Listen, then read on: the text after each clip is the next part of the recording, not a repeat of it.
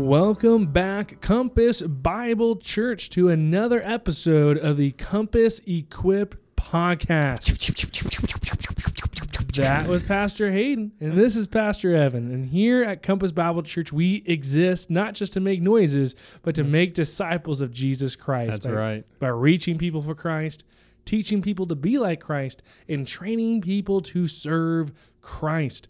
And in everything that we do, from kids camps to women's events, men's events, and this podcast, is to fulfill that mission of reaching, teaching, and training.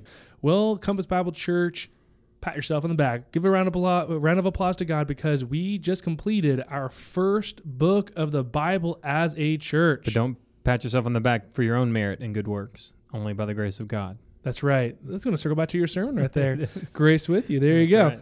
All right. Well, Compass Bible Church, we as a church has finished by the grace of God. We have persevered, hence the title. Not really hence the title, but happened to be the title. Teamwork, perseverance. We have finished the book of Colossians with Colossians chapter 4, verses 14. We circle back to it, and we don't skip verses or leave them behind. And also concluding in verses 17 to 18. So let me read that to you right now. Luke, the beloved physician, greets you, as does Demas. Continue on in verse 17. And to say to Archippus, see that you fulfill the ministry that you have received in the Lord. I, Paul, write this greeting with my own hand. Remember my chains. Grace be with you.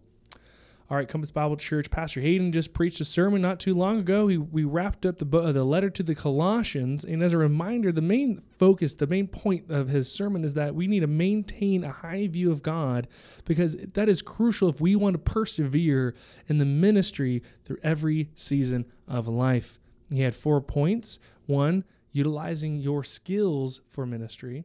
2, don't get distracted by a love for this age.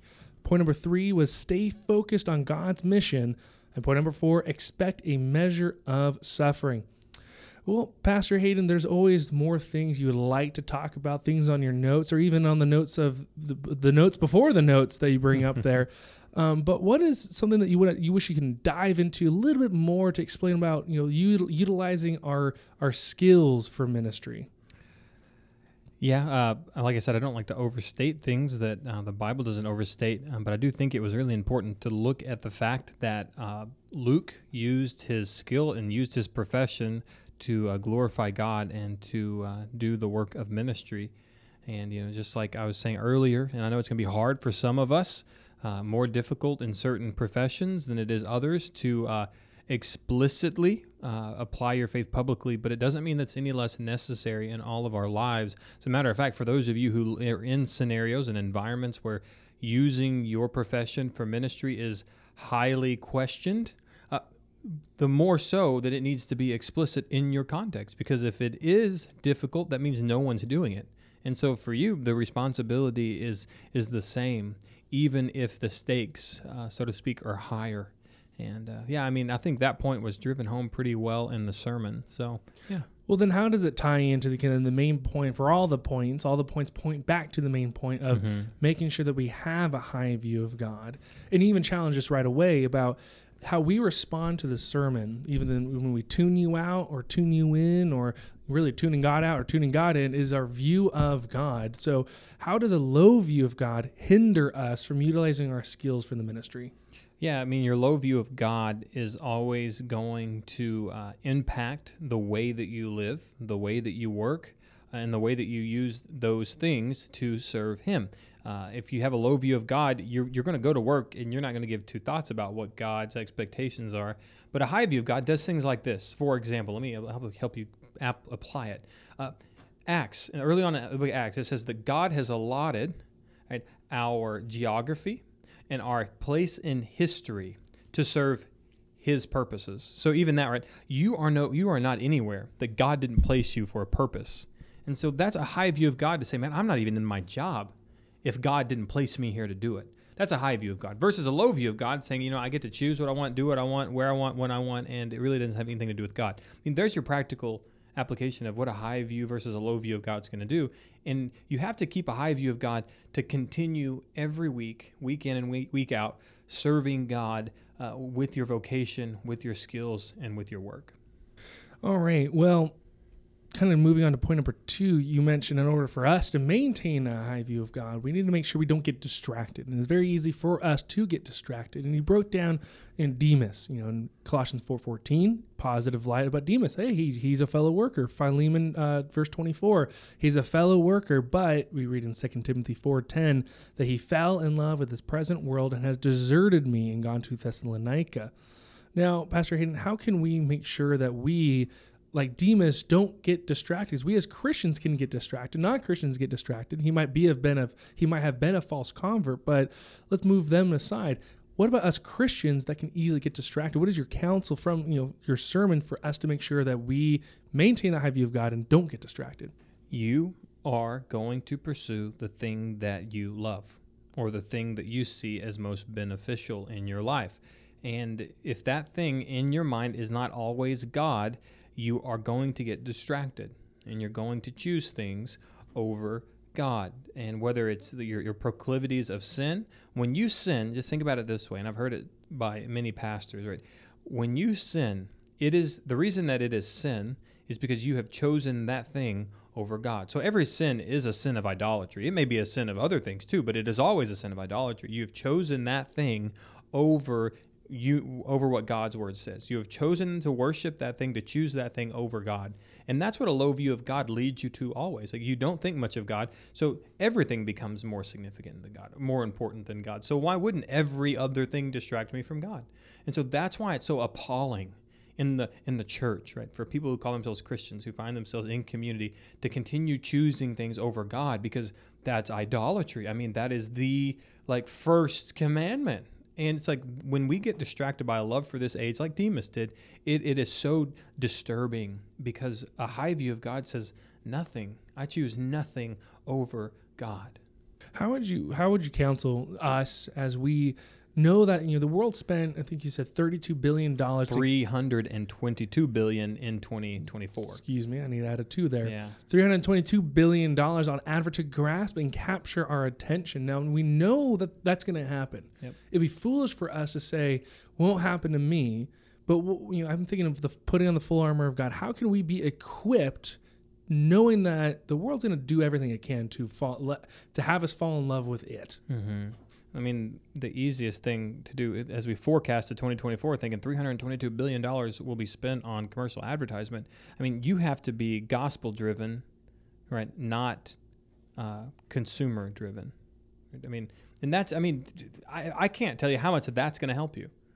And I praise God that one of my proclivities is not consumerism. Like, I don't care to have a lot.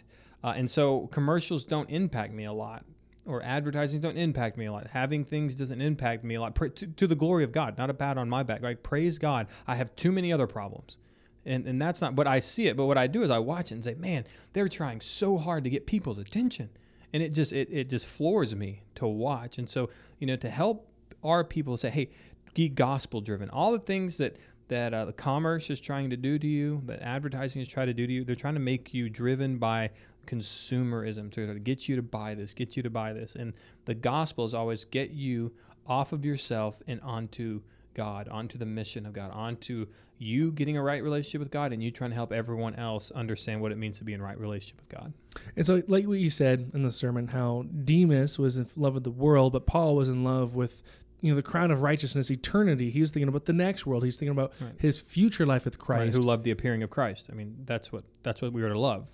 Exactly. And so, but just to touch on this very briefly, just because it's not really the main focus of your sermon, but you did bring it up. And I remember talking to a couple in Boise during the Equip conference. It wasn't anyone in the conference, actually. It was some random couple at lunch who were concerned about their sons leaving the faith. And so you talked about Demas being a false convert. And so thinking about 1 John 2:19, or even Jesus' words in Matthew 13, how should we approach people who we think are Christians, or even maybe examining ourselves? How can we respond to the fact that people, when they leave the faith, how should we respond?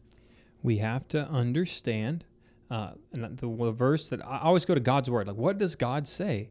And when I read the Bible, and I read the Sermon on the Mount, and it says, few will enter the kingdom of heaven, right? Wide is the road that leads to destruction, and many will find it. Narrow is the road that leads to life, and few will find it. So I have to take God's word seriously and say, not many people. Now, what that does is it allows me to see that when America says that 80% of people are Christians, that seems pretty wide to me, right? I mean, that seems like the narrow is the 20%.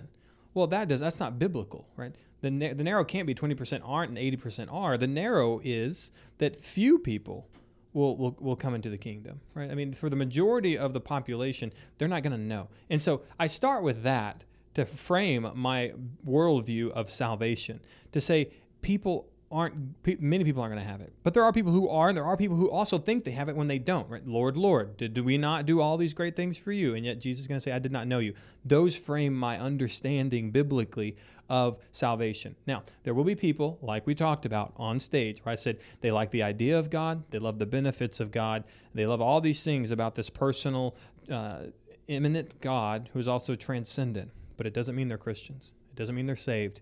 And so when they leave, after or whatever, I mean, truly they leave because they don't have the Holy Spirit, and nothing can sustain their faith. Their good works can only sustain them for so long until they realize that it's never going to be enough. And that is the gospel of grace, right? You can't ever do enough to be right with God. And so when these people get to a point in their life, which is why we're concerned about Demas, he got to a point where his good works, he was tired, right? And we don't know whether or not those good, he had that line there, said, I can't do this. Like many people do. So many people do a lot of good things. They get to that point and they leave. And so what do you do with those people? You look at verses like we talked about in 1 John, and we look at verses like Matthew 13 and say, there's going to be people who love the idea of God, but aren't saved. They don't have the efficacious grace of God in his Spirit to sustain them. And we need to go after those people. We need to love those people, but we can't assume that everyone who leaves our church just because they profess faith actually have saving faith. It reminds me of some words that as on the pastoral, breakout that you were in Boise with all the lead pastors of the different campuses. One of the lead pastor mentioned how when people say they tried Christianity and it's not for them, he says, I'm sorry, because people don't try Christianity. Right. You live Christianity. Right. And it kind of circles back right to point number 3, staying focused on God's mission. We see these people leave, knowing that, okay, these people aren't saved, so our mission is to reach them. We don't give up. Right. And of course, the people that aren't professing or even think they are professing, regardless who it is, we need to focus on God's mission. And you gave us 2 subpoints in there to make sure, how can we make sure we stay focused? It's, regularly acquainting ourselves with the training manual, aka the Bible. Mission manual. That's good. I need to retype that. Alliteration. I just like the alliteration. Mission manual. Oh, there you go. And then also to stay connected to missionaries. Now, I want to dive on a little detail right here, especially the missionaries. We're not just talking about foreign missionaries. Mm-hmm. Explain that a little further for us. Well, what is a missionary? Right. Someone on a mission. Someone on a mission. Right? It's the noun, right? The person, right? The person who does missions is called a missionary. Well, if we're all focused on the mission of God, God's mission, then we are the noun of that, right? So we are the missionaries. And so we're all missionaries. And if everybody in God's church could recognize that you're a missionary, and I want you to think, briefly, we have so much to talk about and not enough time, but think about it just simply this way. If you've ever had a friend or you've ever done mission training, and how much time that you think and learn about other cultures, about other language, about other countries and the history and the culture, and those people spend a lot of time understanding the Bible, learning how to share the gospel, and they do all those things, and then they go and they do mission work. Okay. That is the same exact command that we're given here. Like wherever you live, we live in New Braunfels. That's our context. And we need to do everything we can to do all of those things I just said you would do if you were going across the world here in our own local context. And we have to do that with other missionaries. Like we all going to do that together as Compass Bible Church. And it's going to be amazing to see what happens when a church stays focused on God's mission. And with that, we know that if we're focused on God's mission, that we should expect suffering. Mm-hmm. You brought up, and that's point number 4, expect a measure of suffering. You brought up 2 Timothy 3:12-14, and it says, indeed, all who desire a godly life in Christ Jesus will be persecuted. And I love some of the questions. I almost want to have you reiterate some of the questions when you challenged us to say, if you don't think you're going to be persecuted, let me ask a few questions. You reiterate some of the questions and maybe even break it down a little bit for us. For questions I ask, I think are revealing, because you think, if you're listening to this, probably that you're not going to find a lot of suffering and persecution in the Christian faith here in the Bible Belt. But how about me asking you these questions and being honest with yourself? Tell me, what would happen if you regularly shared the gospel at work? Like, you're already answering that in your mind. Well, if I did that, people wouldn't like me. They would say mean things about me. Well, this is why you probably don't share the gospel at work, because you know the persecution is coming. So you have this like double-mindedness where you think there's no persecution, but the very reason that you're not staying on mission is because you know persecution may be coming. Now, teachers, if you're a teacher in the public school system, tell me what could happen if you consistently share the gospel at school with a coworker, or might I dare say, a student, right? You may gasp. Why? Because you know that if the world says that's wrong, God says that's right, and if you do what God says over what the world says, you'll be persecuted. Exactly. Now, next, tell me what happens when you go to Thanksgiving with your extended family and you preach the gospel. No turkey for you. No dressing. You might get that. What is that purple stuff called? The cranberry? Yeah, whatever. Cranberry sauce. All right. Lastly, tell me what people say when you believe that being made in the image of God means that every soul has a right to live. Right? I mean, go online right now. What does people say about this idea that we should be pro-life? Like, I'm pro-life, everybody. Geriatrics all the way down to the unborn. Right? I mean, look up what people think about those things, because I believe that, not because I want to be tagged as a pro-lifer or a conservative. I believe that every soul has a right to live because I have a high view of God. And I believe that every person has been created in the image of God. And to have a high view of God means that I believe, since every soul has been made in the image of God, that they all have a right to live and to know God. Now, you say that in public, what's going to happen? Persecution. So that's all I'm saying. So before you say, well, not here, you're a little overwhelming, Pastor, to say that we're going to suffer, answer those questions honestly and tell me what will happen to you. That's why we have to stay focused on the mission and expect that these things will come, right? Knowing that you will have suffering or misfortunes and adversity is what we have to do if we're going to do the ministry, because you have to know what to expect and be ready for it when it happens. And this means we have to maintain the high view of God, which you broke down. It's His word and His will, no matter what may happen. And then you broke down at the very end of the sermon, I want to make sure we touch on this before we jump on to the daily Bible reading spotlight, is the fact that you mentioned the grace, the unmerited favor that we get. We don't deserve God's mercy, but you want to make sure that we ended with hope. We're not going to be perfect. We're going to fail. You and I are going to fail at evangelizing, failing at God's mission. But what should we do in our failures, and, as we kind of joked about, patting ourselves on the back a little bit, in our successes? Right. Well, it's unmerited favor of God. You didn't deserve it. You got what you didn't deserve, and that's all the good blessings from God. And when you fail, the great thing is you have the unmerited favor of God. Do we still repent when we fail? Of course we do. But we get the unmerited favor of God. When we succeed and we think that it was all us, we need to repent from that, because it wasn't. It was the unmerited favor of God. And we always just have this grace be with you. The fact that we take the grace of God with us wherever we go, we can do the work of ministry. We can accomplish what God has us out here to accomplish, because He's empowered us to do so, given us the command and the ability to fulfill it in Him.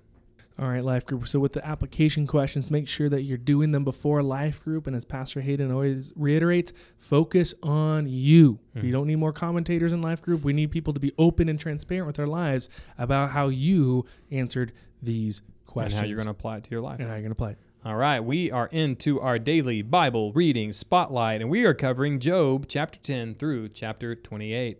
All right, Compass Bible Church, we're going to try to do our best with the time. This podcast might be a little longer because of current events. And it's our podcast. We can make it longer. Okay. Yeah. But I want to make sure we can equip you to read the book of Job. Sometimes people can go, I get the beginning, I get the end, but what's going on in the middle? Well, guess what, Compass? We're about to read that middle chunk, the majority of the text. I mean, the first 3 chapters are easy. The final half chapter is great.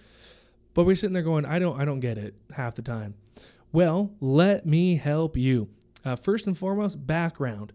This is probably the oldest book of the Bible. This is very ancient Hebrew that is actually very difficult to translate, but you need to treat the book of Job like a prologue. It's asking the right questions to set up the rest of the Bible narrative of God's creating a perfect world, sin entering that world because of man, and God trying to get man back into his presence through the sacrifice of his son, Jesus Christ. So this is asking the great questions. It's a great book because it's a book on suffering. Some of you understand Job just because you have suffered like him. You know pain because sometimes you're in the pain. You're like, I don't know what reality is. And that's why the book of Job is so important.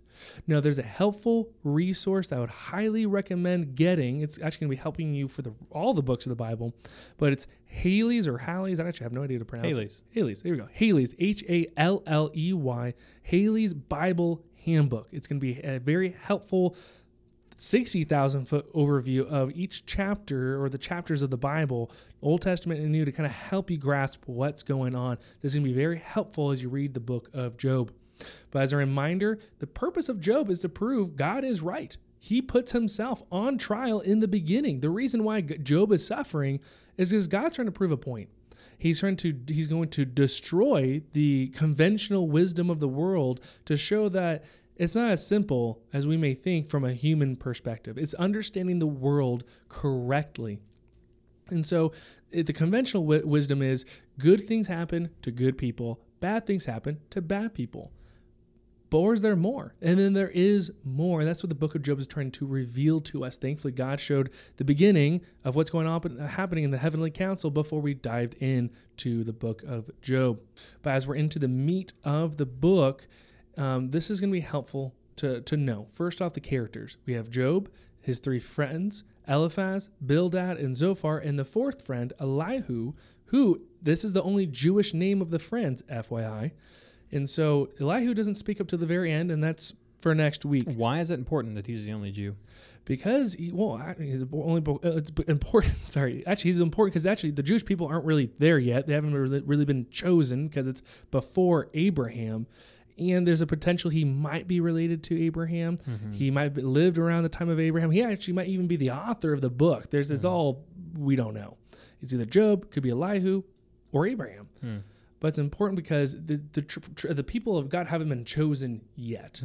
But it's just important because he's the only one that has the kind of almost correct worldview, and Job's grasping in the right direction. Do you have any more on that comment? No, I think right. I mean, you say that it's not that Abraham and he got chose because of anything righteous in and of itself, but this idea that line had a fear of God and they had a desire to know what God said over what man had to say. And then even all these friends, they are trying to fear God, but they're doing so based off their own worldview. So let's go through kind of the outline of chapter 10 to 28, and I'm going to go as quickly as I can, but I'll make sure I equip you as best I can. Essentially, you can write down, this is bad counseling from friends. Someone has suffered, they lost their children, they lost all their property, and their friends are doing a very poor job counseling their friend. They're not sympathizing. They're not being compassionate. Instead, they're just trying to tell Job, hey, and the conventional wisdom is you did something bad happen to you. You probably did something bad. So you just need to repent. Follow God. Fear God. They want him to fear God. They want him to have a relationship with God. But they have a misunderstanding of reality. They're really close, but they are so far. They don't understand the whole picture. And that's what the book of Job is trying to help us. So there's 3 cycles of argumentation going on. So cycle 1 is Job chapter 4 verses 14. Cycle number 2 is Job 15 to 21, and cycle 3 is Job 22 to 26. A cycle is each friend speaks. In between each friend, Job responds to each friend, and then Job has a long discourse, and then the friends start over. So Eliphaz is always the first one to talk. So when Eliphaz is talking again, that means this is the new cycle. So let me help you break down each cycle as briefly as I can. Cycle number 1, Eliphaz's argument. This is chapter 4 to 14. Eliphaz's argument is that if Job would just repent, everything would be okay. And Bildad builds upon this. He insists that Job's suffering is evidence of Job's wickedness. So if you just turn to God, everything will be okay. Just repent. And Zophar he kind of is a little bit more aggressive of the friends. He is like, Job, you got less than you deserve. You are a wicked sinner. God's showing mercy on you right now. So put whatever hidden sin, just put it away and everything will be okay. And Job's response is like, I'm disappointed. I just want sympathy. I don't need reproof right now. I'm dazed. I'm confused. I don't know what's happening to me right now. He insists that he's not guilty of a sin that warrants such punishment. And he's partially correct and observes what his friends fail to see, that God sends misfortune on both the righteous and the wicked. And it's partially because God allowed Satan. He didn't send the misfortune. He allowed Satan to go, as the reality was, as we saw in chapters 1 through 3. And he sarcastically responds to their worldview, saying that they are just restating conventional wisdom, that good happens to good, bad happens to bad. And Job's like, I want to speak to God. I really want to know what I exactly did, and I wish that I wish I wasn't born. And before we jump on, like, oh, Job shouldn't have said that, ask anyone who's suffering. They sometimes wish they were not alive in their suffering. And so Job is experiencing great pain, and his friends aren't helping, which begins cycle number 2, chapters 15 to 21. Eliphaz gets a little more heated in his response to Job, and he claims Job does not fear God because God would not let the wicked go unpunished in this life. And Bildad builds upon this point and gets even more heated than Eliphaz and tries to scare Job into repenting with his presumed sin by depicting the judgment of the wicked. And Zophar, the more angry of the friends, is offended by Job's response. He also tried to scare Job by depicting the fate of the wicked. But Job's response is that he states that if they switch places, if they were suffering and he was their friend, he would try to encourage them. He would try to relieve them. He would try to point them back to God. And he's desperate for hope. He desires compassion because his friends despise him, and even his wife despises. His wife says, just curse God and die. Just let God finish the job. You did something wrong. And they think Job sinned greatly because of his current suffering. But in the halfway point of Job's response, he finds hope in the fact that he knows God is his Redeemer, and he'll find answers when he dies and sees God face to face. This is Job 19, 25 to 27. And Job responds that their depictions of the wicked are correct with eschatology in the end times.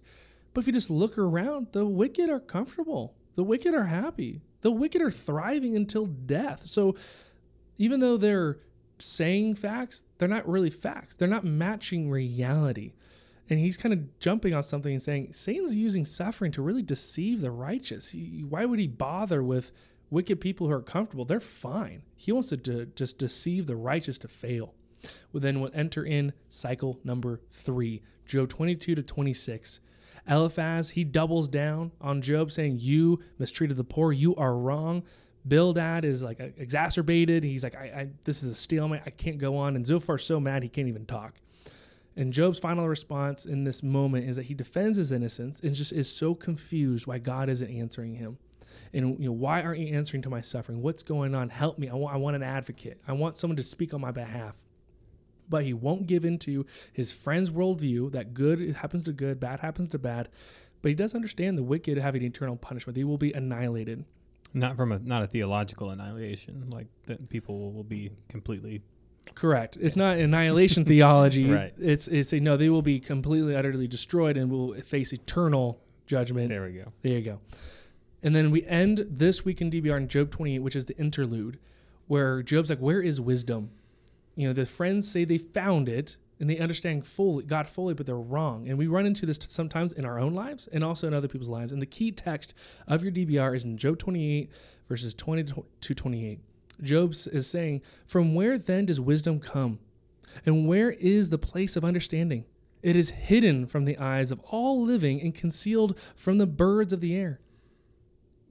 Abaddon and Death say, we have heard of a rumor of it with our ears. Job's saying, we can't really fully understand the wisdom of God. We can't fully understand what God is doing. Only God knows. And he continues in verse 23. God understands the way to do it, and he knows its place. For he looks to the ends of the earth and sees everything under the heavens.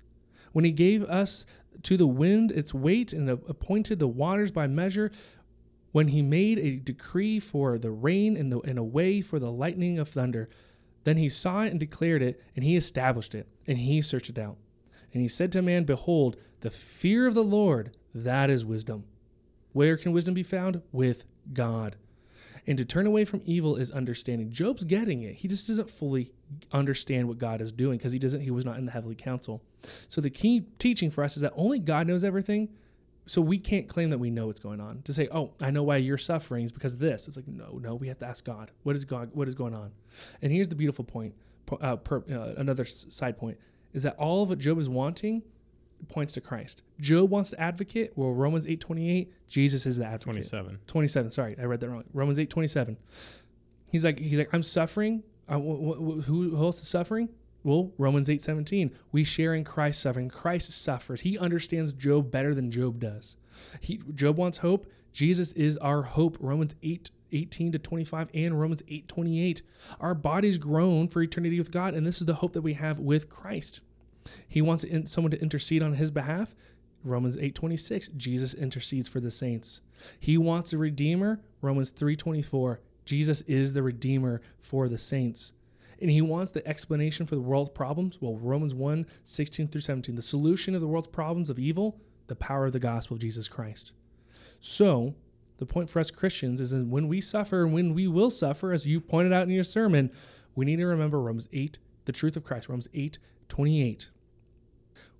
We know for God, all things work together for good. God's definition of good for those who are called according to his purpose. So we know that in our pain and in our suffering, God has something good for it to glorify himself. So when you're suffering, be like Job and search out God for answers. And thankfully, we have the totality of God's word for those answers. All right, Compass Bible Church, we are going to continue a little bit longer because there is a big current event that if you do not know about, you officially live under a rock. By God's grace on this country, Roe versus Wade has been overturned by the Supreme Court. So, Pastor Hayden, what does that mean? Does it mean we're done? We can praise God, throw a party, kick back, relax, and abortion's done? Like we won. That's it, right? That's what we've been waiting for years. Is the work done? Yeah, I mean, great. Praise the Lord that Roe v. Wade and Casey versus Planned Parenthood, right there, they've been reversed.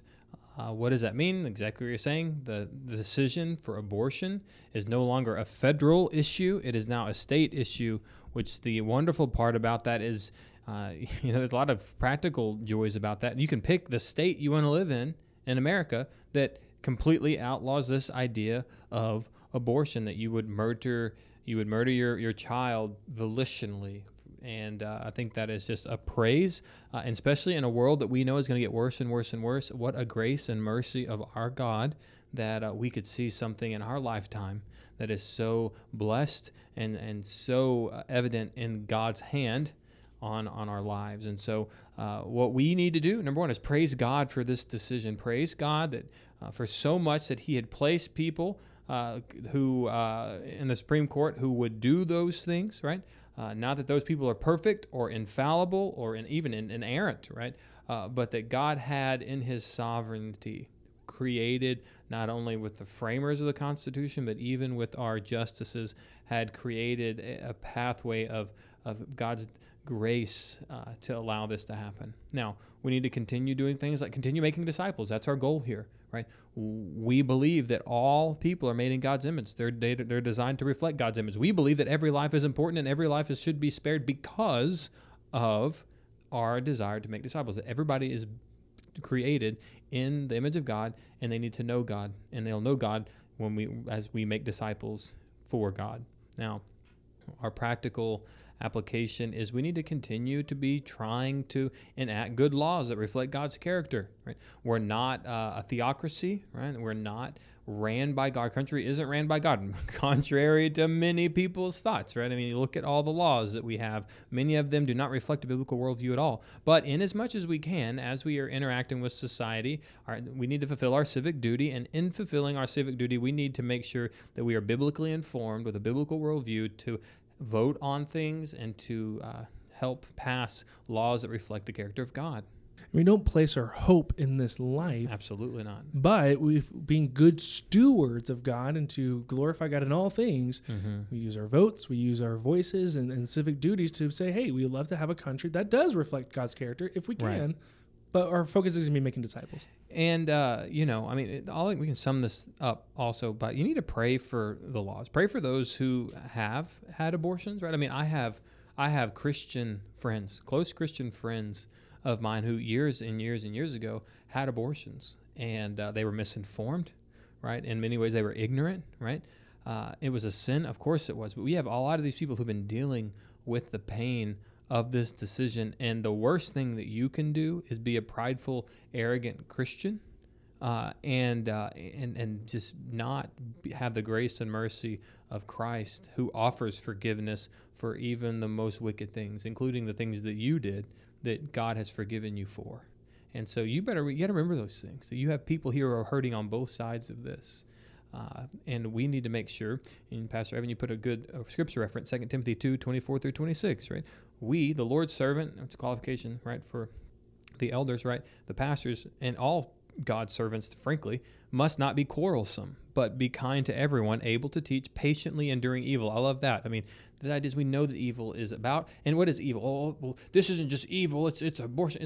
It's evil. Sin is evil, and sin is the decay of all things good and godly.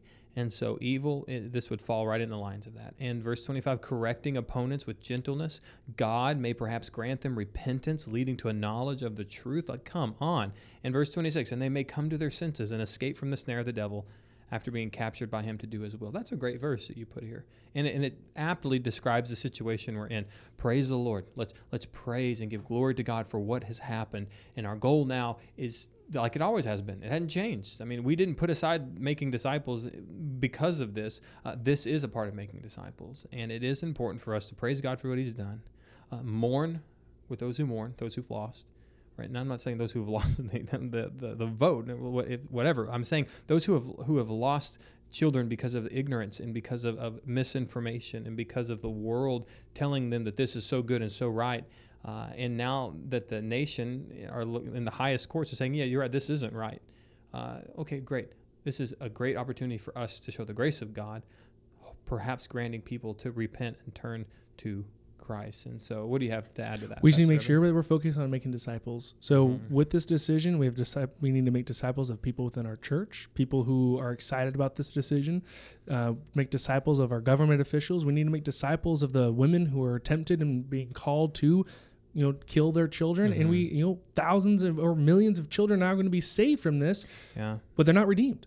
Yep. So we need to make disciples of all these children. And so we need to make sure that we are applying last week's sermon of making sure we're living out generously, not just to our Christian church especially, and then calling people to repent, to follow you, and then also making disciples of our enemies. And, to add another practical part of this is like, okay, since this is overturned, now what happens when pregnancy happens? What happens in our community when these things happen? Well, Christians also need to think, okay, what do we do? If we believe that lives are important, they're made in the image of God, what do you do now as a Christian when you know that there's going to be people having babies? How are you going to help disciple people? How are you going to help disciple family members you have that may get pregnant when they're not married, may get pregnant or in many cases, right? And that would have been their first decision, go get an abortion. But now they can't. How are you going to step in as a Christian and help disciple them? You see, making disciples, you see how that was making disciples? How are you going to help do those things? Now your mind has to think. We're no longer in Texas, praise be to the Lord, fighting we don't get abortion. Well, they can't now. Great. How are you now going to help them be godly parents or to make wise decisions for their children?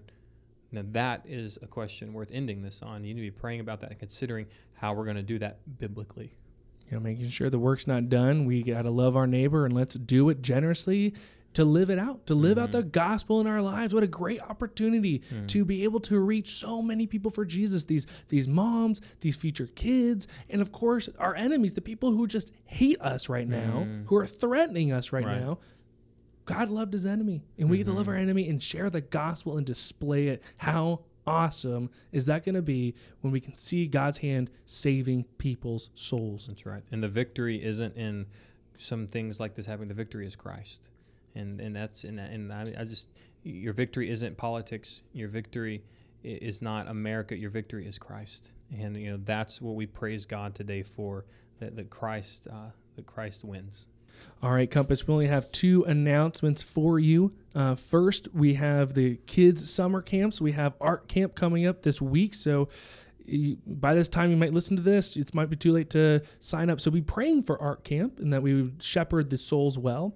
But sign your kids up for Camp Compass. It's for all incoming 1st to 5th graders. This is our VBS style camp based on the answers in Genesis VBS on the sanctity of life. So what an apt topic. All right, and finally, we have men's breakfast July 9th. Join other Compass men on the 25th at 10 a.m. at Compass Bible Church. 9 a.m. 9 a.m. at Compass Bible Church for a time of fellowship, breakfast, and worship. And Pastor Evan is giving a message on the how to lead the household. The how to lead the home. Regardless if you're single, married, right. or have kids. All right, and we would love to have you guys there on June 25th. We look forward to seeing July 9th. Man, we've got to. I forgot that. You're all here listening to the notes. Look terrible. The notes are not accurate right now. I'm sorry. Men's breakfast date July 9th. Time 9 a.m. We're going to be there. It's going to be fun. We look forward to seeing you guys there. Hey, Compass, thank you so much to listening to this week's Compass Equip podcast. We look forward to seeing you soon.